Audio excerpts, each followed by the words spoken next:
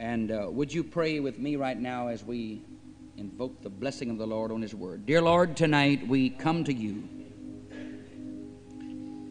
We recognize the great task, preaching the Word of the Lord, the feebleness of men that you call to do it, but the mystery of it all, it is something that you've chosen. I don't suppose any of us who this may have fallen to be our lot would have chosen it had we had the privilege of choosing. You have placed us in the body as it has pleased you. And dear Lord, tonight we ask you to work your will and to have your way and to speak to those hearts. Speak to all of us tonight. Inspire us to declare the truth of God. These requests that have come in, we ask you to lay your hand upon them right now, O Lord God, recognizing that you are our healer, you are our provider, you are our banner, you are our Savior, you are our strength, you are our bread, you are our life. And we give you praise right now, dear Lord. Would you condition the minds of these who are here tonight to receive the word of the Lord? And we'll praise you in Jesus' name. Amen. Let's sing just a little of this love of God.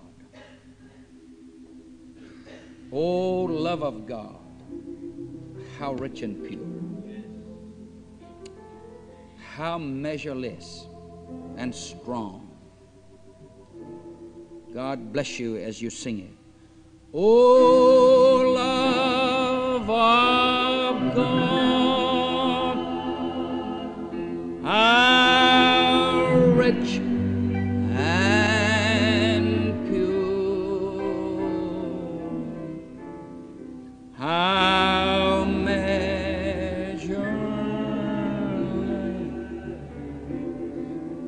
and strong. It shall evermore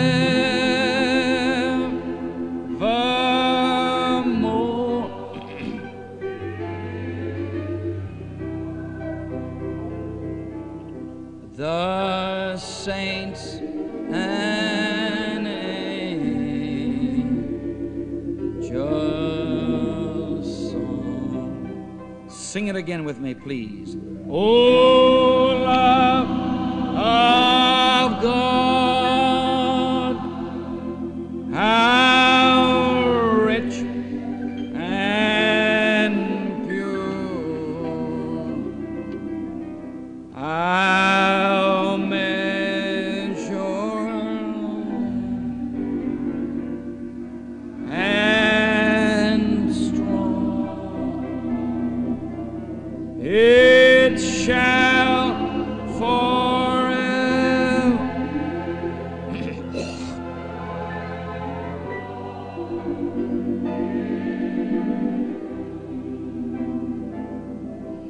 the saints and angels song. Can we praise him right now? Hallelujah. Hallelujah. Hallelujah. Hallelujah. In the name of the Lord. In the name of the Lord. In the name of the Lord. Amen. Thank you very much. It's so nice to have all of our visitors with us tonight. And we trust that this service will be a blessing to you. And if you'll give me your attention for the next few moments, I'll deeply appreciate it. I would like to bring to you a little message that the Lord impressed me with. I believe it was Friday, and I've been thinking about it, praying about it, To tell you the truth, I'd like to have a little more time to think about it. And I think it could become more thorough. But I felt constrained to use it tonight. And I have never heard anybody preach about this particular thought in all of my 35 years of trying to be a Christian. And I don't want you to think that I'm trying to come up with something that nobody else ever heard of, because it was given to me of the Lord freely and easily. It did not come hard. It did not come as a task. But it just fell right into my soul. And so I'm going to give it to you. I'm reading in the 21st chapter of the book of the Revelation. And I would like to begin reading with verse 9, and I shall read down through 17. And in the 17th verse is lodged and located the little subject that I want to bring to you tonight. And there came unto me one of the seven angels who had the seven bowls full of the seven last plagues. Some translations that might be vials. Full of the seven last plagues, and talked with me, saying, Come here, I will show thee the bride, the Lamb's wife. And he carried me away in the Spirit to a great and high mountain, and showed me that great city, the holy Jerusalem, descending out of heaven from God, having the glory of God. And her light was like a stone most precious, even like a jasper stone, clear as a crystal, and had a wall great and high, and had 12 gates, and at the gates 12 angels, and names written on the gates, which are the names of the 12 tribes of the children of Israel. And on the east 3 gates, and on the north 3 gates, and on the south 3 gates, and on the west 3 gates.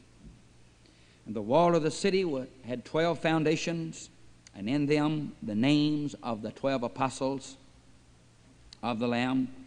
And he that talked with me had a golden reed to measure the city, and the gates of it, and its walls. And the city lieth foursquare. The length is as large as the breadth, and he measured the city with a reed, 12,000 furlongs. That's 1,500 mile cube. Now, we think Houston is a large city, and I know that New York is, and Tokyo is still larger. But when you get one that's 1,500 miles long, and 1,500 miles wide, and 1,500 miles high, friend, you got your city. And it's got 12 foundations, so that would be 125 miles of the first floor. We have never seen any skyscrapers yet. We just plan to. That'll make Pikes Peak look like a corn crib. And Empire State, well, you'd think that was a toad frog house. You could hardly see it. I don't know how far you can see. You can see lightning about 90 miles. They tell me that a golden falcon, which is one of the greatest eagles in the eagle family, has 3 sets of eyes, can see 5 miles, a jackrabbit. Well, we're going to outsee the eagle. You talk about a time, we're going to have a time when we get over there.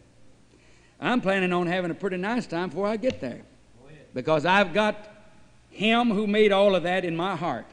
And I feel that you have the like blessing. And so it's foursquare. Then verse 17, here is the thought here. And he measured the wall of it 144 cubits. And here is the phrase, according to the measure of a man. And that's what I want to talk to you about tonight. According to the measure of a man. If I can, if the Lord will help me, I'd like to show you how ultra important you as a creature really is in His sight. I recognize, and you have heard me say for 11 years, how full of infirmities the human heart is filled, and how incapacitated so many times we are. But at the same time, God is capitalizing on man, His image creature, according to the measure of a man. Even as sinful and as evil as man has been, his shadow is seen in the heavens and in the eternities of Almighty God. The Lord has a tremendous investment in the family of man. We could never imagine the investment that heaven has in man or mankind. There is not a person in this house tonight, and I would dare say there has never been a man that ever lived in the world that understands the love of God. I cannot understand it to save me.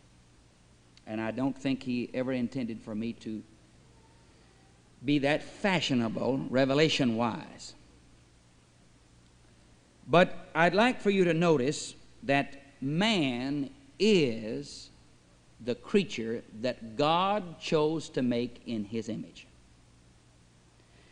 And when heaven was measured, when heaven was described, when the beauties and the glories of the Lord had been named and cataloged, He said, it's according to the measure of a man. According to the measure of the man, of a man. Now, the foundations are the names of men, the apostles. The gates are named, and it's named after the name of men.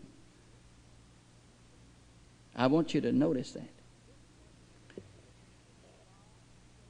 This was the dimension in which God chose to come to us, is in and like a man. Don't forget when He described the city, when He laid it out, when He allowed it to be measured, man measured the city. Let me just run down with you a few things that God has chosen and God has worked where man is involved. When the Lord decided to call a nation out of universal idolatry, He picked the man Abraham. When Moses decided he wanted a lawgiver, when God decided He wanted a lawgiver, and He wanted a deliverer, and He wanted an Israeli emancipator, He sent a man to Egypt. When He decided He needed an object lesson in Potiphar's household, He chose a man by the name of Joseph that outwitted, outlived, outdone, overcame all the subtlety of Potiphar's household. When God chose to write on the millenniums to come and to describe the entire history retrospectively, introspectively, and prospectively of Israel, He chose the prophet Isaiah. When He decided He wanted to give as a voice of condemnation to the utter depravity that existed in all of Israel, He chose the prophet Jeremiah. He was a man. when he decided he needed an object lesson to lay on his left side for a year and a half, and then turn over on his right side and lay for 6 months, to illustrate the sins of that nation, he chose a man by the name of Ezekiel.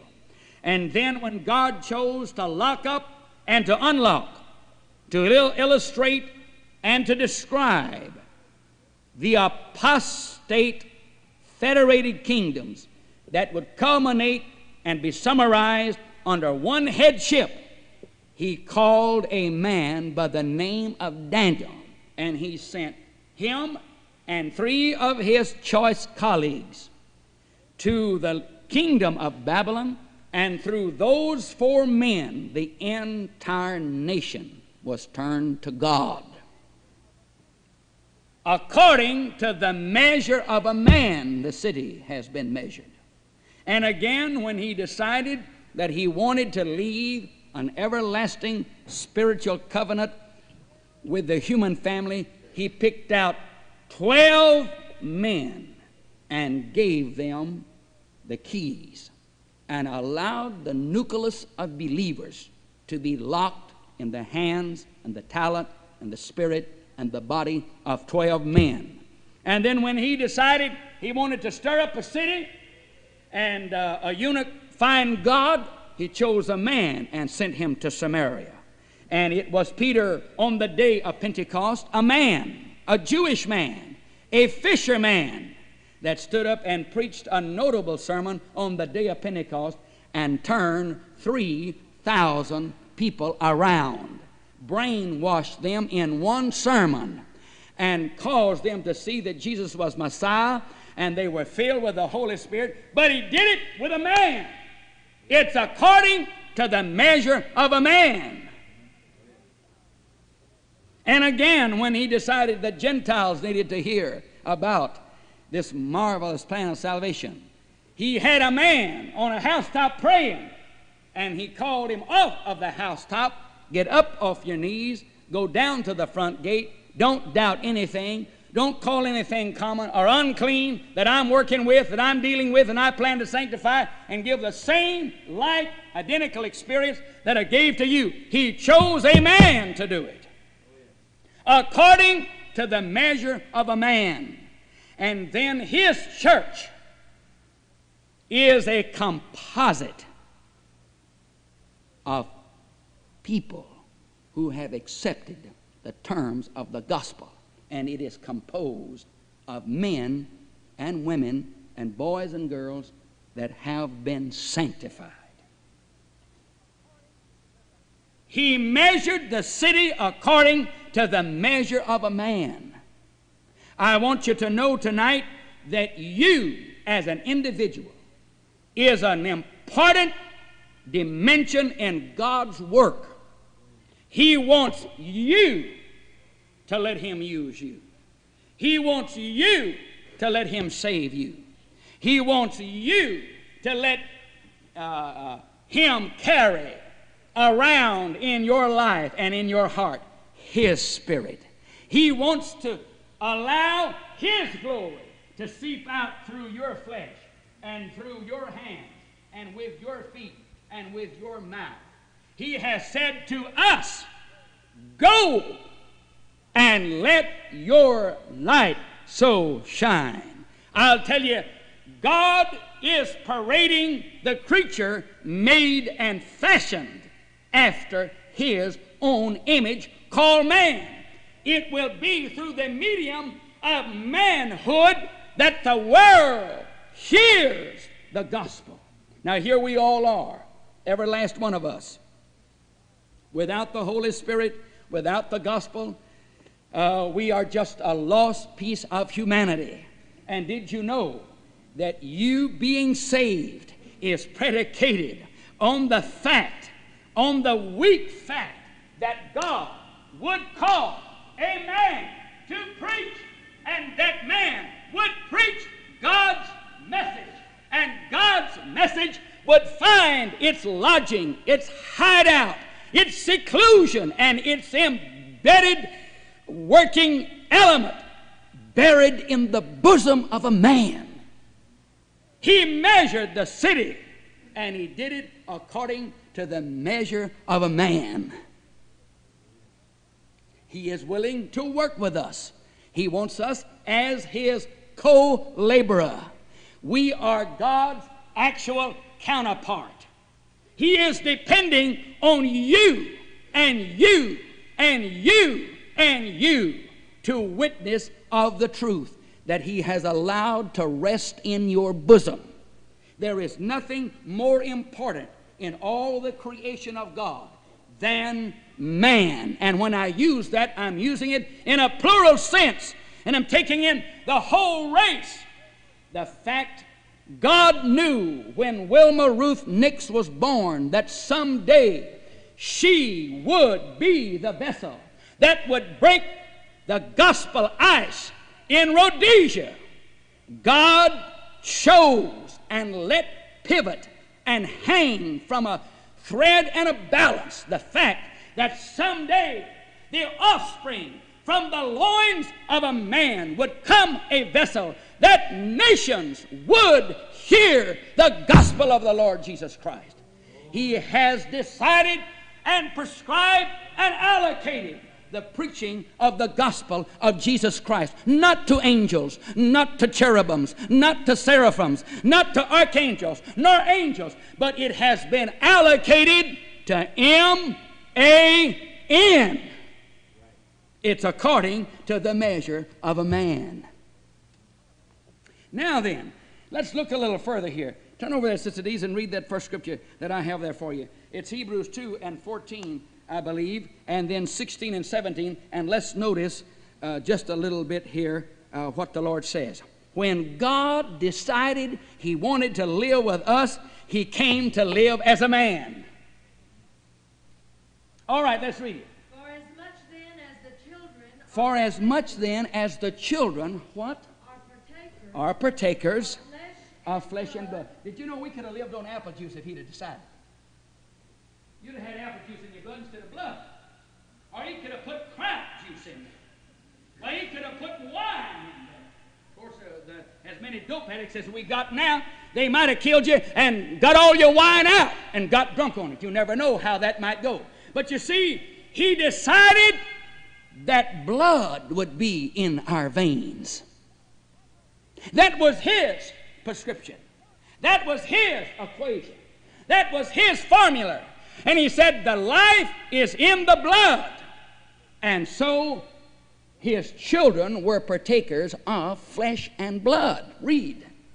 He also himself likewise took part of the same. He came when man's God appeared. He appeared as a man. He did not appear as an angel. He did not appear as some kind of a spiritual creature. He slept in a bed. He was born of a woman. He was cradled in a manger. He lived in a community. He preached the gospel in a fisherman's community. He went to the tax assessors. He called them from this walk and from that walk.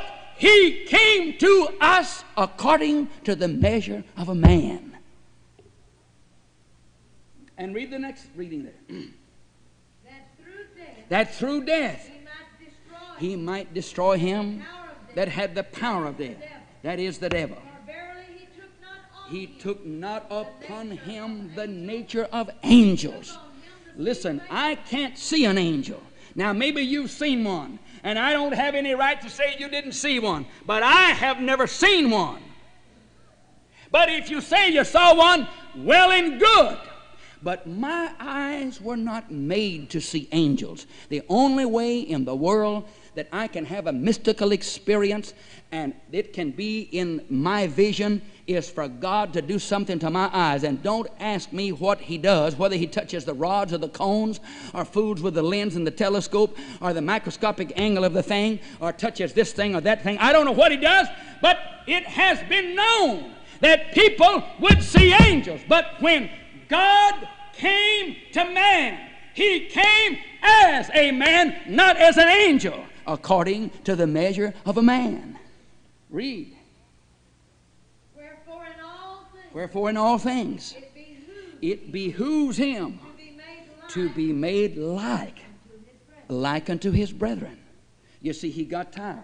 He walked. He slept. He ate. He died. He was sick on the cross. He spoke like a man. He walked like a man.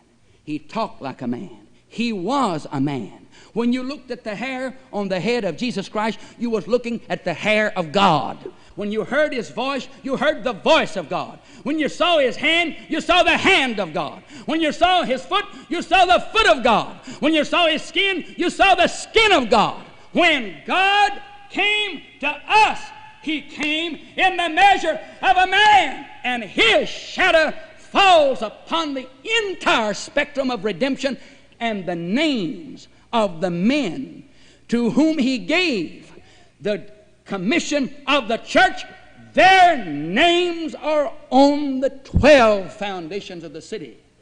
And have it as you may, the 12 gates are the names of men according to the measure of a man.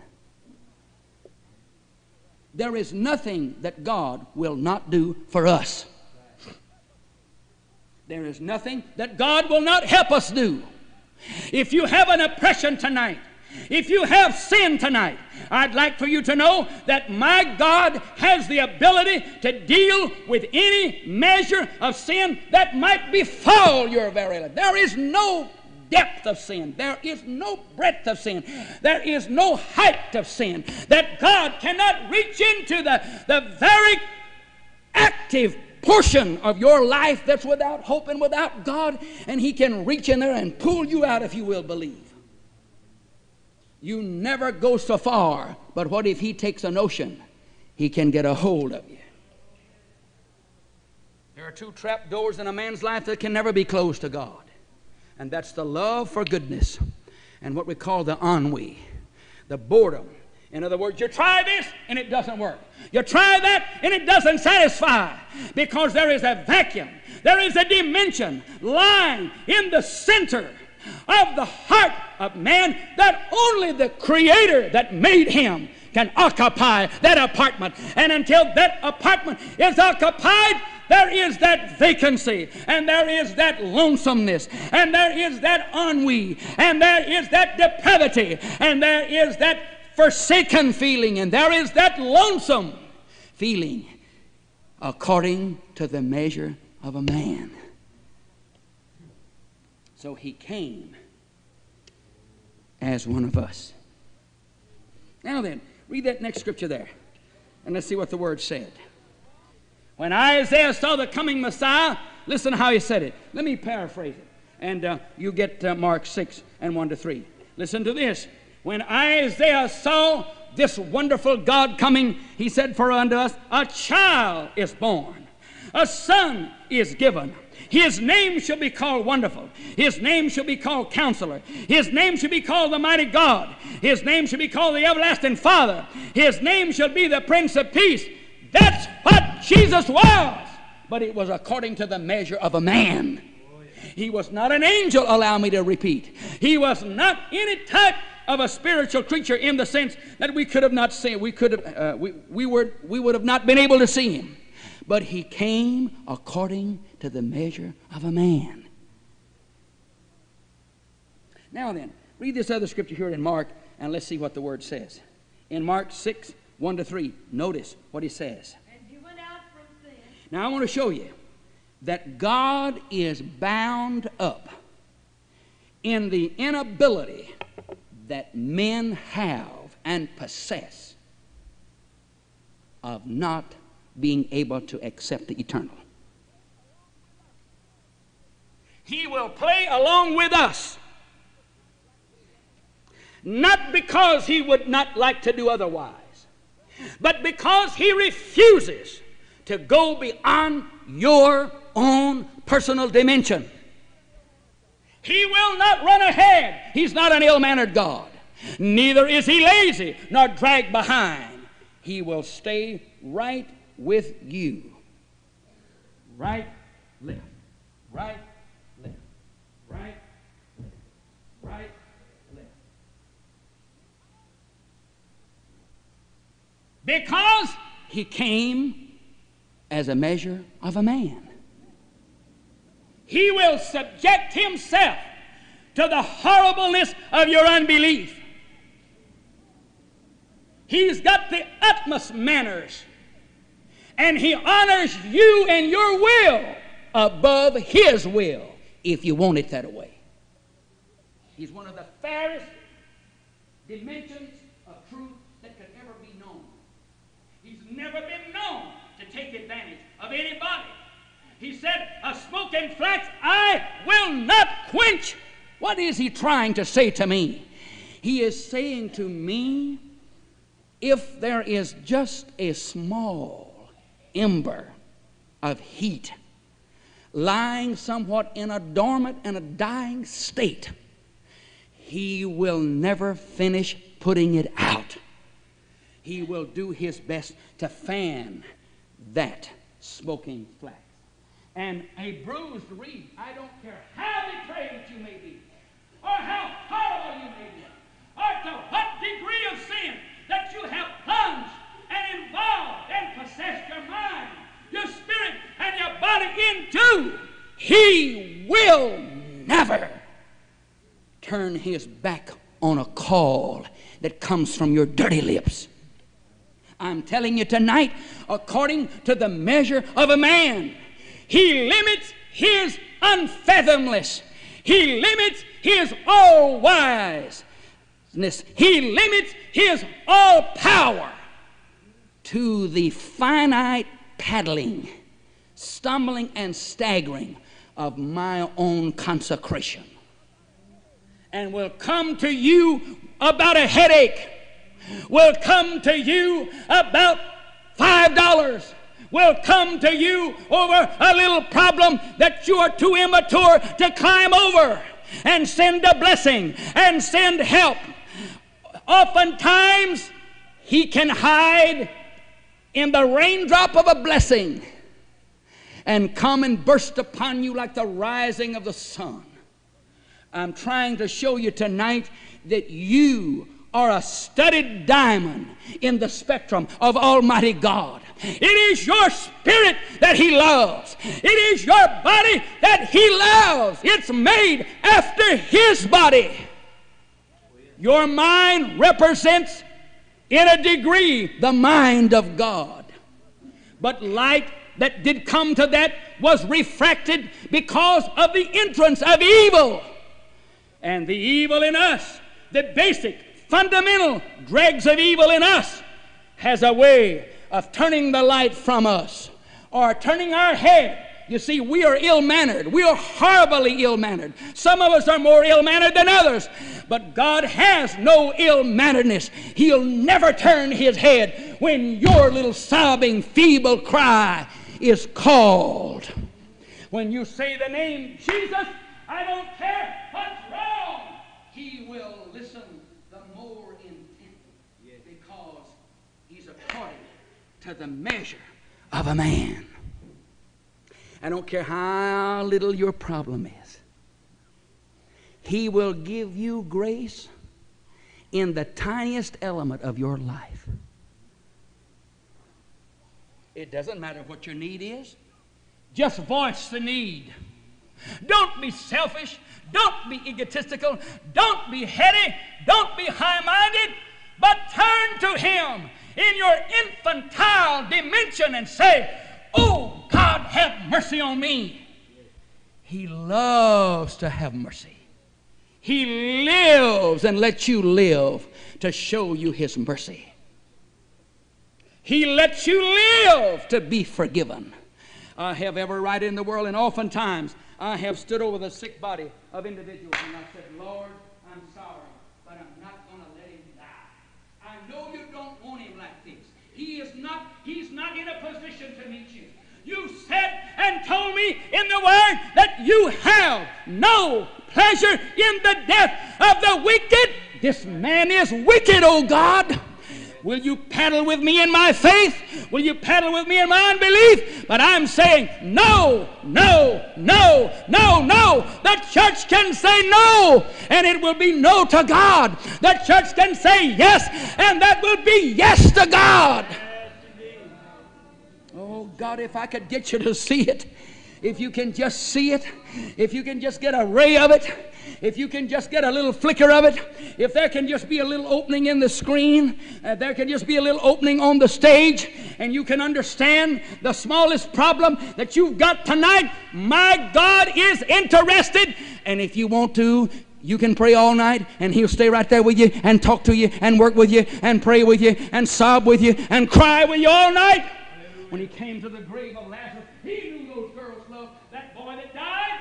He was a precious brother. He was a wonderful citizen and a disciple of Jesus Christ. And the Bible said when He heard them sobbing, when He heard them weeping, when He heard them moaning and groaning, the shortest verse of Scripture in the Bible in St. John has said, and Jesus wept. He took that great, big, everlasting, illuminous dimension of immortality and squeezed it right down into a poor little diminished chord and got right in their weeping and in their lonesome, sorrowful feeling. And poor Mary, she just like a lot of us, he said, "You believe your brother will rise again?" And that's just like us. We want to push the miracle off until tomorrow when you need it right now. And He wants to do it right now. He doesn't want to do it tomorrow. He said, I am the resurrection and the life. Oh, yes, Lord, I understand that someday, I'll get this. But He said, I am right now. I don't have to be tomorrow. I am right now. And He said, roll away the stone. Poor old Mary Magdalene, she loved to wash dishes. She liked to sweep floors. I know a lot of good women. They like to keep house, and they're wonderful housekeepers. But dear God, there's not going to be any premium on that when it comes to faith. There comes a time when you must let the natural go. It will rob you. It will cheat you. The robbers are here tonight to take your mind off of that He wants to do for you. There are people in this congregation tonight, you need a miracle in your life. You need to be shook from Dan to Beersheba. You need to recognize that you are God's child and He wants to give you what you want and what you need and what you must have. He begs of you tonight, as it were. He would not have me preaching this kind of a sermon if He were not so totally interested in you.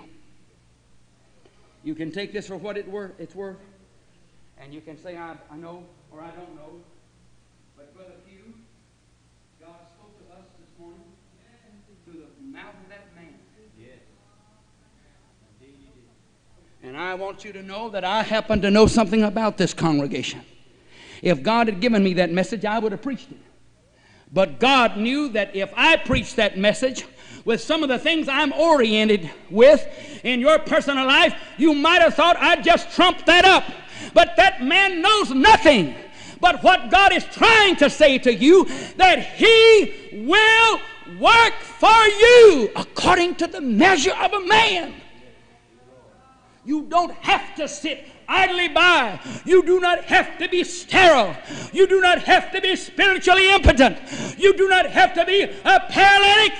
But God will heal you in body, in soul, and spirit tonight. My Lord, yes. Tonight. Yes, whatever it is. I'm not talking about the God of yesterday. I'm talking about the God of today. Yes. According to the measure of a man. You can have what you want. And the reason you don't have any more, it's because you're satisfied with the little dab you've got. And I want to smoke you out. And I want to pull you out. And I don't intend to let you alone because I'm not supposed to let you alone. And I'm not going to let myself alone. If we let ourselves alone, we will all die lost, and that's not God's will. According to the measure of a man. Now, what does He say there? Read it.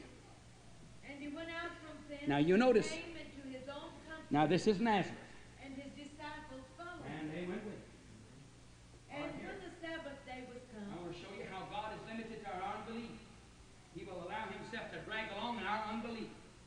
never raise his finger. He'll never knock on the door. He'll never raise the window. He'll never ring the doorbell. He'll never sound the siren. He'll never blow a horn. He'll never play a note. He'll never stomp. He'll never rap on the wall. He's there in the midst of the unbelief, but yet he is so courteous and so kind until he will bear with us in our unbelief. He went, and the disciples went with him, and he went to his hometown where he was reared and brought up and trained. Read. He began to teach in the synagogue. He began to teach in the synagogue. And Many hearing him were astonished. saying, from whence hath this man Where did this wisdom come from? Hear it. Read. And what wisdom is this which is All right, read on. that even such mighty works Yes, sir. are wrought by him? You see, in Capernaum, Bethsaida, Capernaum, and Chorazin, 7 of the 12 apostles lived in that region. This was a region north of the Sea of Galilee, in a very poor area of the country. And some of the greatest miracles that he ever did, the 7 creative miracles that is itemized and cataloged for us in the book of St. John, all took place around Chorazin, Bethsaida, and Capernaum. 7 creative miracles. When the water was turned to wine, when God raised the nobleman's son, and when the man at the pool of Bethesda was there. Oh, friend of mine, some of the greatest, most outstanding phenomena arose out of the soil of the hearts of the people who lived in Galilee. But now he comes to Nazareth. He comes to Judea. And here's what he says. Read. Is not this the... Watch their carnal rationalizing. Did you know you can carnally and intellectually rationalize all of the supernaturalism out of the Bible and out of God? And you can reduce him to an improper fraction in your very life. You can even just make him a period, not even a quotation mark. You can license yourself to be sterile and impotent and unconcerned. But I'm telling you tonight, that's not the kind of believers he wants. Those are not the kind of followers that get things done. What else does he say there? Is not this the carpenter? Is not this the carpenter's son? The brother of James Well, here we know his brother, and Joseph and yes, and of Judah. and we know his sisters, yes. Are not his sisters here with Well, us? dear Lord, we know all about that, know all about the family tree. Why, have mercy, God. I saw all of him all of my life. Did you know I was reared in that community? The same synagogue he went to, I went to.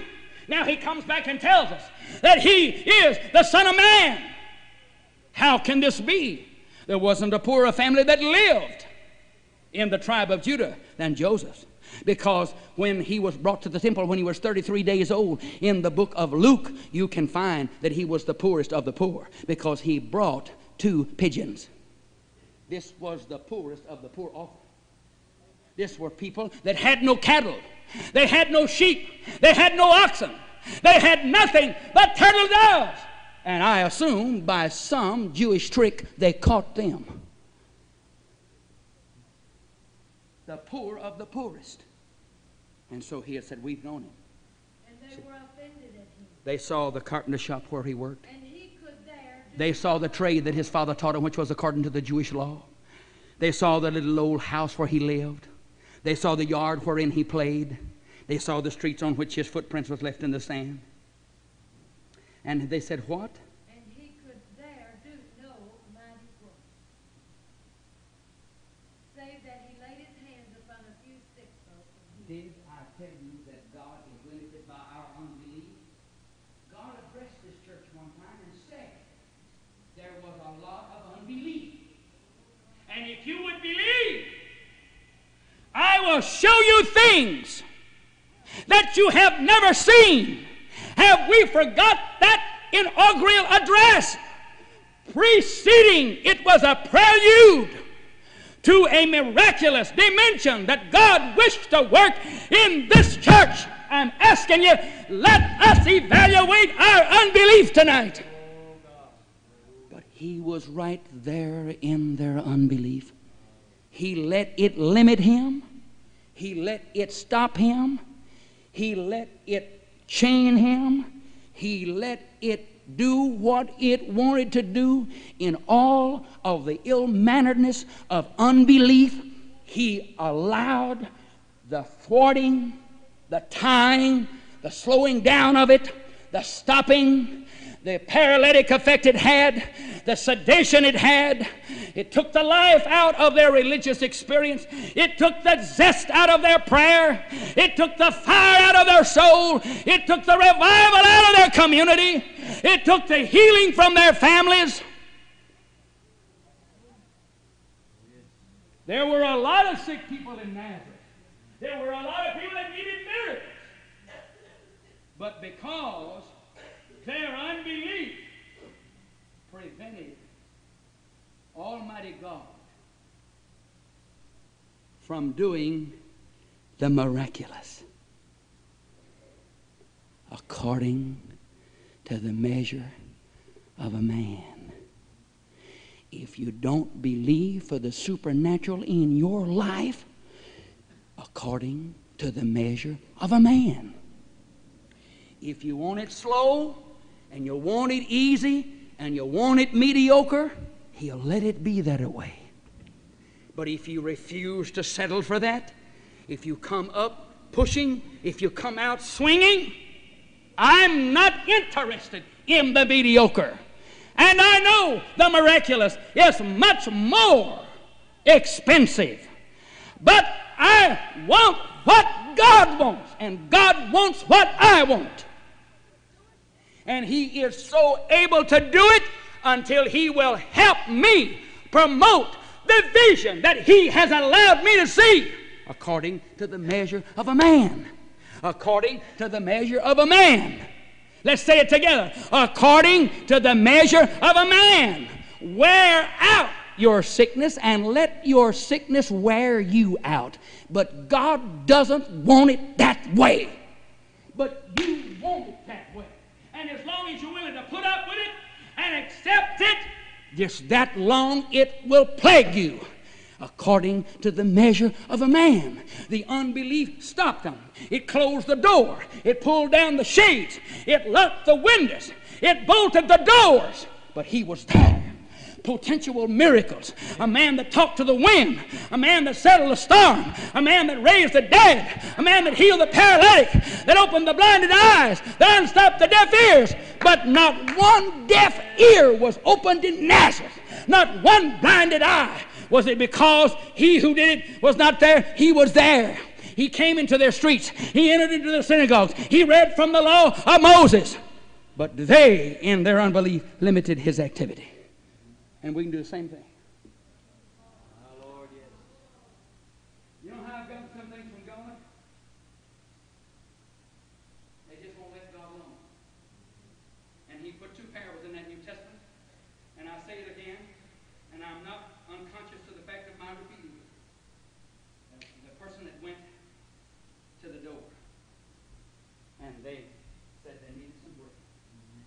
And He put it in there. They let some people know. Some people's got it in their head. They've got to have some kind of an old rotten disease to die. You don't have to have anything to die. Jacob was a well man. Joseph was a well man. Moses was a well man. You say, well, what happened? He lived out his time well, sound, healthy, and good. According to the measure of a man.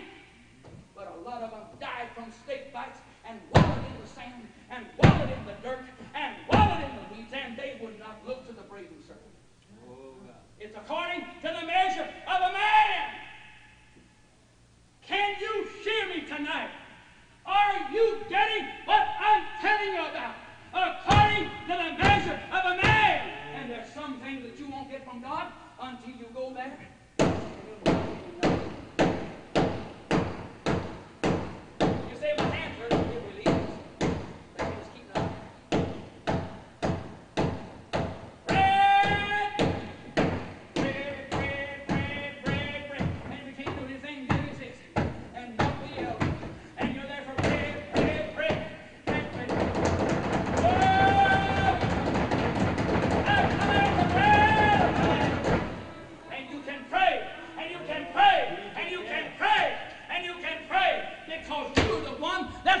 measure the city. You're going to measure your gift. You're going to measure your consecration. You're going to measure the miracle. He is limited to your unbelief. Sit around on these jobs and compromise with these people. Don't let your light shine. Don't live for God according to the measure of a man. When you could stand up and say, yes, I have the Holy Spirit. Yes, the Lord heals. Yes, the Lord fills with the Holy Spirit. Yes, baptism in Jesus' name is right. How do you know but on the job where you work that God let every person come on that job so that you could be His object lesson? How are you measuring your God on that job? Is He a sick, spindly, salivated, ugly, non-prayer answering God, feeble, every little old carnality that passes by, every little carnal parade that's put on, every little ostentatious display of the flesh? You fall and you tremor, but you don't have to do it that way. According to the measure of a man, according to the measure of a man, according to the measure of a man.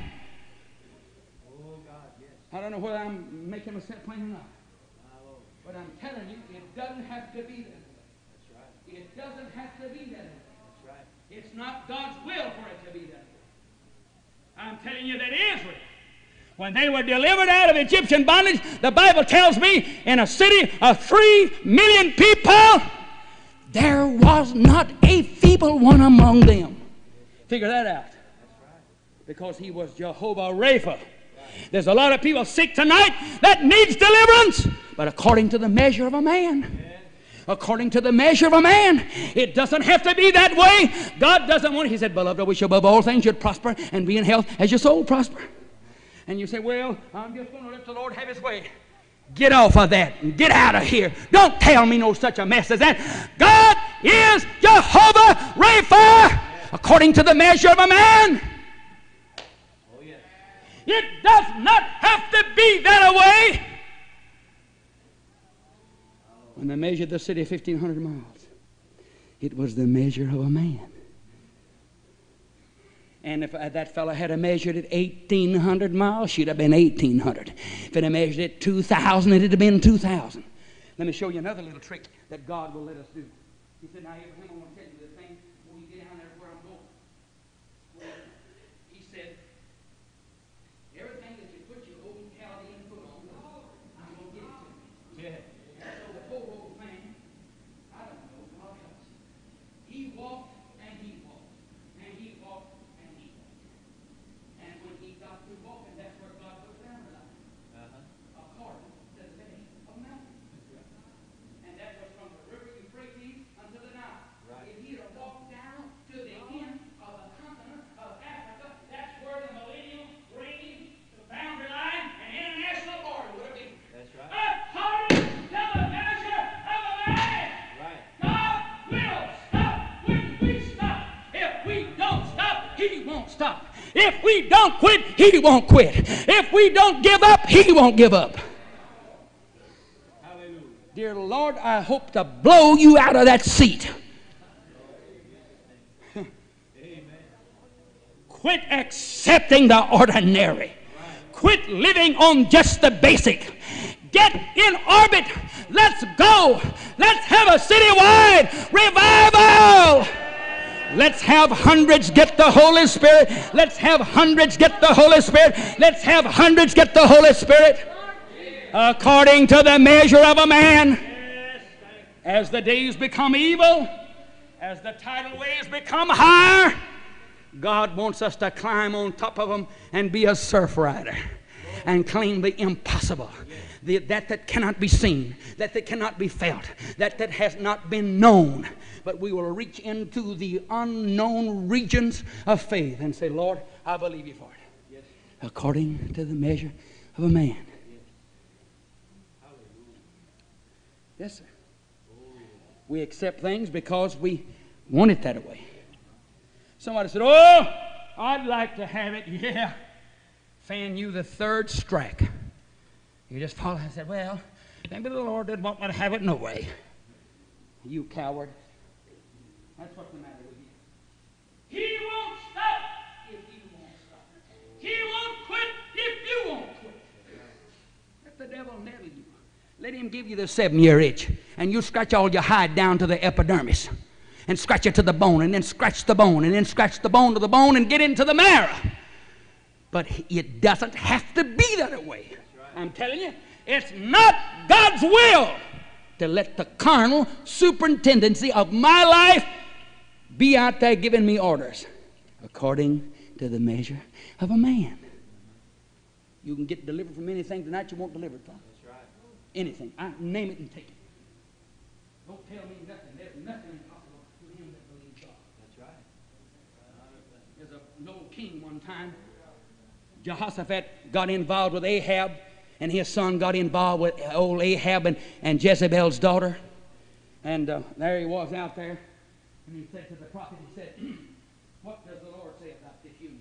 He knew you ought not to be involved with such a old tomcat and hussy as Jezebel. But political demagoguery and skullduggery and persuasion and vanity and monarchy entertainment. The first thing you know, Jezebel's daughter got looking at Jehoshaphat's son, and the first thing you know, wedding bells began to ring. Oh, Jezebel, she was a smart cookie because she was on the northern throne, and then she got her daughter to liking Jehoshaphat's son, and then Jezebel's seed got on the southern throne. You watch the devil wire work a lot of people. And now he gets out here. Bless his heart. He said, Lord, what am I going to do? He said, go see if you can find me a prophet that knows something about the will of God. He said, you go back and tell Jehoshaphat, if he'll dig the ditches, I'll put the water in them. You mean that's the way God's going to win this battle? He has the cutest ways in the world of doing things. And that's one of the reasons that I love the Lord, I suppose, so much. He is so utter mystical. And they said, when they were told about it, if it were to come a flood, wouldn't fill that bunch of ditches. But can't you just see those old Israelites out there with their pick and their shovel and everything? They'd have a bulldozer or some of these snoops that they dig out and get the ground out. Boys, they was out there with a pick and a shovel, and they dug the ditches. And that night, God stirred up a little cloud over here and put a lot of things in it. First thing you know, mixed a little hot air with it and mixed a little cold air with it, and it went to raining. And it rained down frogs almost and colored babies. Lord God, it come a deluge. It was almost a young flood from the antediluvian world. And they got up the next morning and they looked out there, said, my Lord and my God, they've had a civil war tonight, and the ditches are full of blood because that old sunrise, God give it the right hue over the horizon and give her that, painted her cheeks and fixed her up just right. And when her glitter fell on that water, they said, Lord, those ditches are full of the blood of that. Let's go fall on them. That's just what the Lord wanted. Because there was a fellow that was supposed to be trying to live right, but he messed around and got into it with the wrong bunch. And he repented, called on the Lord. God filled up the ditches. They won the battle, stuffed the loot in their pockets, and went home. And they was never seen down there no more. If you get into it, tell God you're in it. Don't put your head in the sand like an ostrich and say, well, I don't know anything about it. I don't know where I need God. Oh, come on now. Let's be honest. Voice you need. Broadcast you need. Teletype you need. Send it by Western Union. Ring up long distance. Dear God, call on. His number's never busy. You can always pray and you never get a busy signal. You can call my house and get a busy signal, or you can get one clear. I'm not complaining, I'm only relating. But when you call his number, he's always there ready to see what you got to say. And if you got you some faith mixed with it, he said, look out, boys, it's on the way. Get ready, here she comes. I'm sending her airmail special delivery return receipt signed. It's according to the measure of a man. It's according to the measure of a man. Well, dear Lord, I've got to quit. Is able to do Oh, Lord. abundantly, Abundantly. Above all that we can think or ask. Fix you up a big one. Think you up a big one. Think you as big. Think yourself big. according to the power That's doing what? According to the power working in us, according to the measure of a man. According to the measure of a man. According to the measure of a man. He will do anything. He will do more than you can think. But it's according to what's working in you. See, it's riding your airwaves. It's riding your frequency. It's tuned in on your spirit. It's tuned in on your belief or your unbelief. All right. Lord, I've got to close. Here he is. Well, just read that about where Jesus wants to get in us. I like God in us. That makes us all little God. Yes. Yes, it does. And I will pray. And I'll pray the Father. And he shall give you another comfort. Somebody said, how do I get in on this program? I'm so glad you want to know. Jesus gave the secret right here. He may abide with you forever. Yeah, even the Spirit of Spirit of truth. Yes. Whom the world cannot receive. Uh-uh. Because it seeth him not, neither knoweth him, but ye know him, for he dwelleth with you. Jesus. And shall be in you. Jesus. He'll climb in your little old boat and ride with you as long as you want to ride. And when you want to rest, he'll rest. And when you want to work, he'll work. And when you want to play, he'll play. God in our house. God in our bodies. He wants to live in you according to the measure of a man. Let's stand.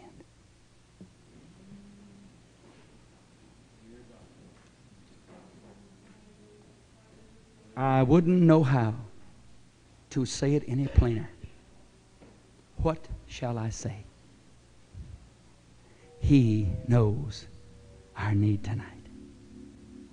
You who are here, who do not have the Holy Spirit, according to the measure of a man.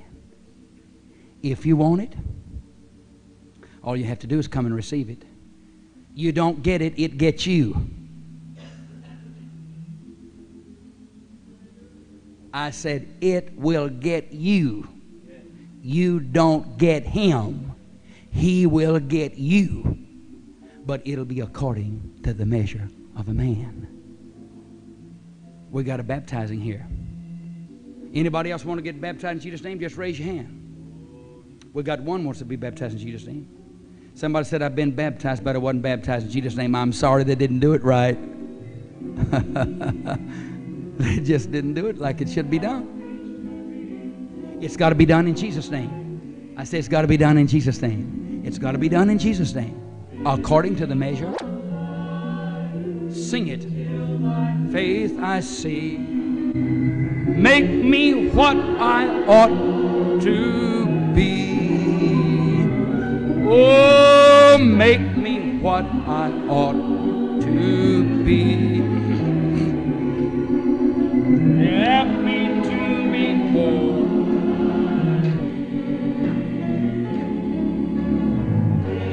Come up higher to thy face, I say. Oh, make me what I ought to be. Oh, well, make me what I ought to be. Let's sing it triumphantly. Help me to be whole.